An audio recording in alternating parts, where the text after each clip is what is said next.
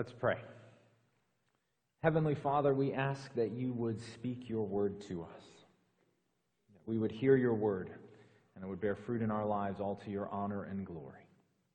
In Jesus' name and for his sake we pray. Amen. Please be seated. Now, I will tell you honestly that I'm attempting to do something this morning that I've never actually heard anyone else do. I've done this once before, but I've never heard anyone else do it. And I would suggest that it is a significant problem in our preaching and teaching that this discussion is essentially never addressed in the church, at least in my hearing. It's a topic about which the Bible has some very significant things to say, but I've never actually heard it talked about like this. And so we're going to look together this morning at the topic of singleness. And not just the stay sexually pure until and unless you're married singleness. That's true, the Bible teaches that, but it shows us so much more than merely that. Now, if you are married, you're going to be tempted to just tune out. And let me tell you why you shouldn't, but why you, as a married person, need to hear teachings on singleness.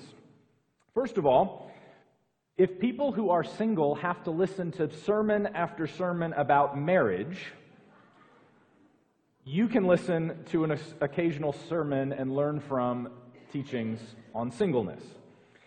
A second reason is that everyone here is single for at least a couple decades, many for much longer. It will do us good to understand something that all of us experience. A third reason is that everyone here knows people who are single, whether you are yourself or not. The fact is that almost 50% of the adult U.S. population is unmarried. A fourth reason is, quite simply, unless you and your spouse happen to die at the same moment, one of you will be single again. And so with so much in the Bible about marriage, I think it will do us good to understand the equally important state of being single in Christ. Now, unfortunately, far too often in the church and in the wider culture, there have been some absolutely awful messages given to single people, especially Christian singles, who are then also celibate, not sexually active, in obedience to Jesus, which is just unheard of in much of our culture. So, for example, U.S. Representative Barbara Lee from California states that teaching people to abstain from sex until marriage is, quote, inhumane. There are Hollywood movies like The 40-Year-Old Virgin that depict the main character as an awkward, overgrown adolescent because of his virginity. One Christian writer, who I will not name, says that celibacy is, quote, an idealistic and unnatural standard, and that only those with, quote, lower sex drives are called to it. Nonsense. Or as another Christian writer puts it, if you want to be free to serve Jesus, there's no question, stay single. Marriage takes a lot of time. But if you want to become more like Jesus, I can't imagine a better thing to do than get married. Or even more bluntly, that same writer puts it, marriage is the preferred route to becoming more like Jesus. And I will just say, even saying that out loud hurts. But I want to name some of the false messages that people in our culture, especially those who are single, are told.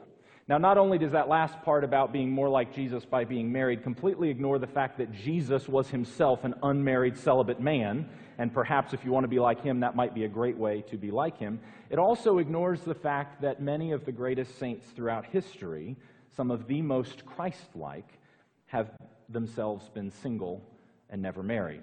Yes, marriage is supposed to make us holy, but so is remaining single. Or take, for example, a woman named Bonnie. Bonnie is a single woman, and she bought a transcript of a broadcast that a major Christian organization had produced.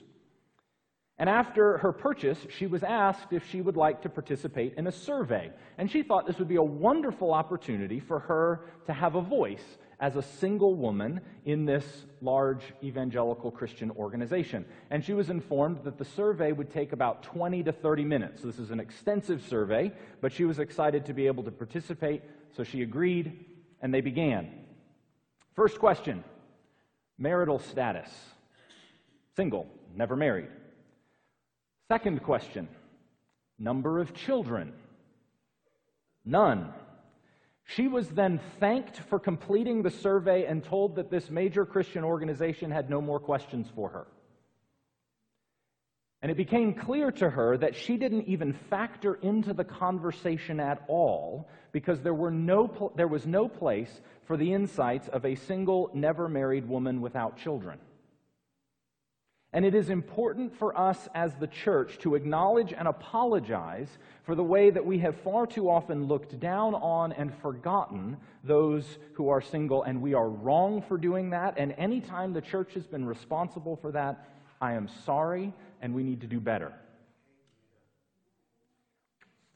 Now, this morning, we're going to look together at two things that the Bible shows us about the state of being single in Christ.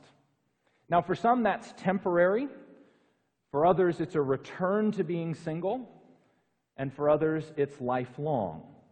But recognizing that people are single in a variety of ways and for a variety of lengths of time, here are two things that we see in the Bible about the importance of singleness in Christ and in the church. So two things. The first is this.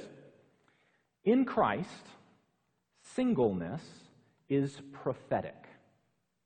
It's prophetic. It points us towards what's to come. Now, I haven't asked you to open your Bibles yet, but now I am. If you'd open your Bibles to Luke chapter 20, which was read today, I'm going to have you bounce around, find two different passages. But Luke chapter 20 is page 880 in the red Bibles in front of you. Luke chapter 20 read today, picking up maybe at verse 27. So what happened was a group of religious leaders called the Sadducees come to Jesus and they try to trick him.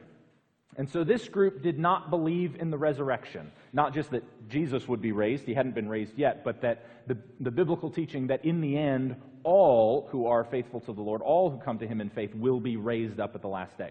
They rejected that. They didn't believe that. They said that the resurrection of the dead, that we will be raised, didn't make any sense, so they didn't accept that. So they came up with this question, this trick that they thought would be a great way to prove that the resurrection at the end doesn't make any sense. So they say in verse 28, they say this to Jesus, "Teacher, Moses wrote for us that if a man's brother dies, having a wife but no children, the man must take the widow and raise up offspring for his brother. Now there were 7 brothers, and the first took a wife and died without children, and the second and the third took her, and likewise all 7 left no children and died. Afterward, the woman also died. In the resurrection, therefore, whose wife will the woman be? For all 7 were married to her." Now, I'm just saying this is a very strange custom to us, and I am certainly not advocating that we reinstate it. It had specific reasons, which we can go into another time the passage is read, but they were making this up as an absurd example of what could happen. But what I want us to see here in this is Jesus' response to their trick question. Now, beyond the main point, which is clearly there is a resurrection of the dead. That's clearly Jesus' main point. You've misunderstood, there will be a resurrection. That's his main point. But in it, he says this, right in the middle, verse 35. He says, "But those who are considered worthy to attain to that age and to the resurrection, they will neither marry nor are given in marriage." So Jesus says that in the resurrection, when he returns and the dead are raised to new bodily life for eternity with Jesus, when that happens, he says there will be no more marriage. There will be no more marriage in eternity. So godly singleness now points to that future reality. See, Ephesians chapter 5 tells us that the union between husband and wife in marriage represents the union of Jesus and us, his church. But in the resurrection, in God's kingdom, we will then finally be fully united with Jesus. There will be no more need for the symbol, human marriage, when the thing it points to comes in its fullness. You don't need the photo anymore when you have the actual person in front of you. Marriage, the symbol, won't be needed when we have the actual thing that the symbol points to, full spiritual union with Christ. Marriage is for a season. It's for a time, as we say in the marriage service, until death do us part. It's for a time. I'm not downplaying marriage. I'm married. But I'm simply pointing out the explicit biblical message that it is temporary until death. There will come a time when the whole purpose of marriage will no longer be needed because it will have served its purpose. And so the thing that it points to will come so that the pointer is no longer needed. And so singleness is prophetic because it points us towards what is to come, that time when marriage will no longer be needed. And so godly singleness points to the ultimate goal where we're all heading in Christ. As one writer put it, singleness visibly heralds the coming of that new age. So marriage and biological family are actually temporary and secondary. What is primary and what is eternal is the church, is Jesus and us, his church. Marriage and biological family relations end, but the church, this relation, lasts forever, and singleness visibly heralds that future reality. There will be friendship in God's kingdom, but there will be no more need for what we understand as marriage, because Jesus is eternal, the church is eternal, but our human marriages are not. Singleness is prophetic in that it points us to what is to come in Christ after the resurrection of the body. And so singleness is prophetic.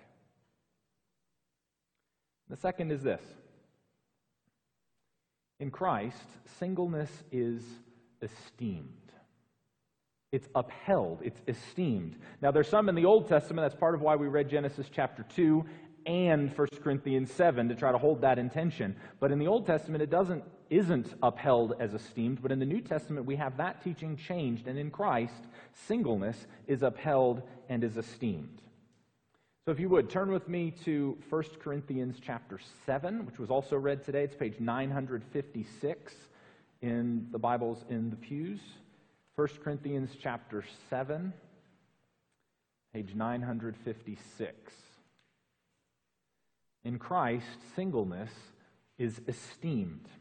Now, did you notice in this reading in 1 Corinthians 7 that there's actually an explicit preference for singleness in this passage? Now, there's context and all that, but you see very clearly he's actually saying that it is better to remain single.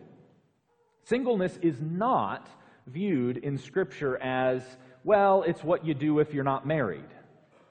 But there's an actual preference and value given and benefits that come for Christians. So Paul writes in verse 26, he says this, I think that in the view of the present distress, it is good for a person to remain as he is. Are you bound to a wife? Don't seek to be free. Are you free from a wife? Don't seek a wife. But if you marry, you haven't sinned. Yet those who marry will have worldly troubles, and I would spare you that.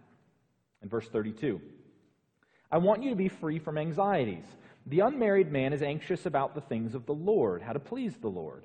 But the married man is anxious about worldly things, how to please his wife, and his interests are divided. And then the same is then true for married women. Verse 35, I say this for your own benefit, not to lay any restraint upon you, but to promote good order and to secure your undivided devotion to the Lord. Now, can we just agree that undivided devotion to the Lord would be expected from all of us?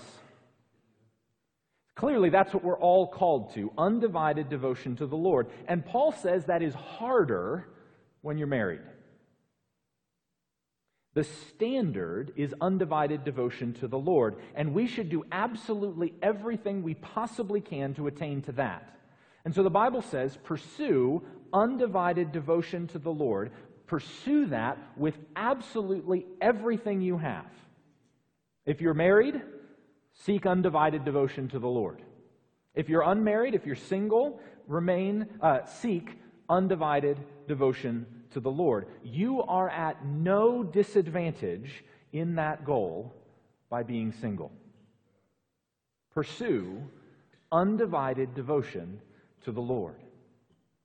In fact, far from being seen as a disadvantage, which is often the way, as I said at the beginning, is often the way it's treated in our society today, especially in the church, far from being a disadvantage, the New Testament actually upholds being single as the standard. Paul is actually saying in this context that the single life is preferred, not downplaying marriage at all, but recognizing the incredible inherent value of the single celibate life in the Lord and in the church. A life that the church absolutely needs. And it is to the church's detriment when all of our members are married.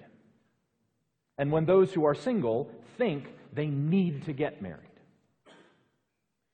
I'm going to read a longer quote to you, but I think you can follow it, but follow along. This is from author Laura Smith, because I think she just puts it better than I can. She says this: "It does seem that singleness must be the default choice for a Christian, given the clear preference for singleness expressed in this text and in Jesus' teachings. In other words, the burden of proof is on the decision to marry, not the decision to remain single. Christians should assume that they are to be single unless and until they have a godly reason to marry. Christians should never marry out of insecurity, fear, a desire to escape a parental home, a need for affirmation, or the search for financial stability. Christians should only marry those who enhance their ability to live Christ-like lives, those able to be true partners in Christian service, those who give them a vision of the image of God and the glory of Christ." And so marriage is beautiful. Come next week, we're going to talk about marriage. But marriage is beautiful, and I'm not downplaying that, but hear very clearly the biblical picture where singleness becomes the default choice. And if we do marry, we need good and godly reasons to do it, not just we want to. And when we marry, it must only be to those, as Smith puts it, those who enhance our ability to live Christ-like lives, those able to be true partners in Christian service. And that is completely different than the way most people talk about singleness and marriage, but Smith is absolutely right at this point. That is the biblical vision of singleness and marriage, because in Christ, singleness is elevated and esteemed. So whether you are married or single, whether you are single and never married, single following divorce, single following the death of a spouse, married or single, the question for each one of us to ask is, what does a God-centered, gospel-centered life in our state look like? It's going to look different in certain ways depending on our marital status, but each of us is called to live, to borrow Laura Winner's phrase, to live as robustly and gospel-conformingly as we possibly can. Just as a note to the congregation here, please do not ever speak to your children or your friends or church members about when you getting married. Unless, of course, they're engaged. That's fine. Beyond the main fact that the pain that often brings to those who are single and wish to be married, it also deepens the false view that marriage is somehow right or proper or better. And so speaking especially to those who are single, whether single now and will marry later, or are single now and for a variety of reasons will not or should not marry or remarry. Your calling is to display the glory of Jesus, to proclaim in your life the truths of the gospel that shine more clearly through singleness than through marriage. The celibate, faithful, single life points to God's single-hearted faithfulness to us. The single life points to where all of us are heading, ultimate union with Christ. The single life reminds us that our true home is in the redefined family of the church, not just biological family. The single life reminds us that community and friendship in Christ are essential to God's mission in the world. And as a single person, you are in no way deficient for that reason.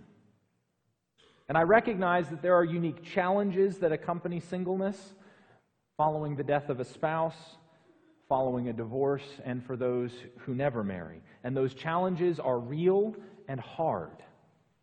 We don't minimize that, we don't ignore that, but you are in no way deficient because you carry them. You are called to reflect in your singleness the reality that one day we will all be single because we will all finally, as the church, be united to Christ, not just in a marriage. You are lacking nothing in being single in Christ. You do not need marriage. Now, depending on your situation, you might marry, or you might not. For a variety of biblical or personal reasons, you might realize that you should not marry or remarry. But you do not need marriage. Marriage is not the default. Singleness is an equally esteemed status, and it is one that prophetically points to the glorious calling that we all share, union with our Lord one day. So take heart, stand tall, knowing that you are critical to God's plan for the world. Because in Christ, singleness is prophetic and greatly esteemed. Amen.